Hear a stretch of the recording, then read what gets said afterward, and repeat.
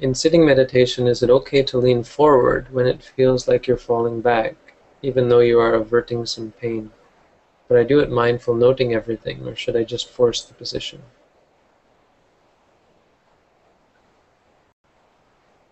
Well, it's different from avoiding pain is different from trying to keep your sitting position. So if you start to fall backward so that you actually can't keep your position, then I don't see what's wrong with pulling yourself back mindfully. You can consider it to just be an appropriate act. It doesn't have to be because, oh, I don't like what's going on. It can be, but again, it's one of those benign. Even if there is a desire involved, the the problem with the desire or the aversion to the pain, the aversion to the leaning back is going to be far less disruptive than having to fall back and readjust your meditation practice.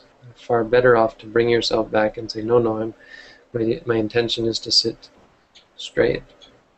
Now, if you mean like having to sit up perfectly straight, then in Vipassana it's not considered to be um, advisable, because you're not developing in Vipassana without samatha, because you're not developing high states of concentration. So you're going to have the pain whether you slouch or whether you sit up straight.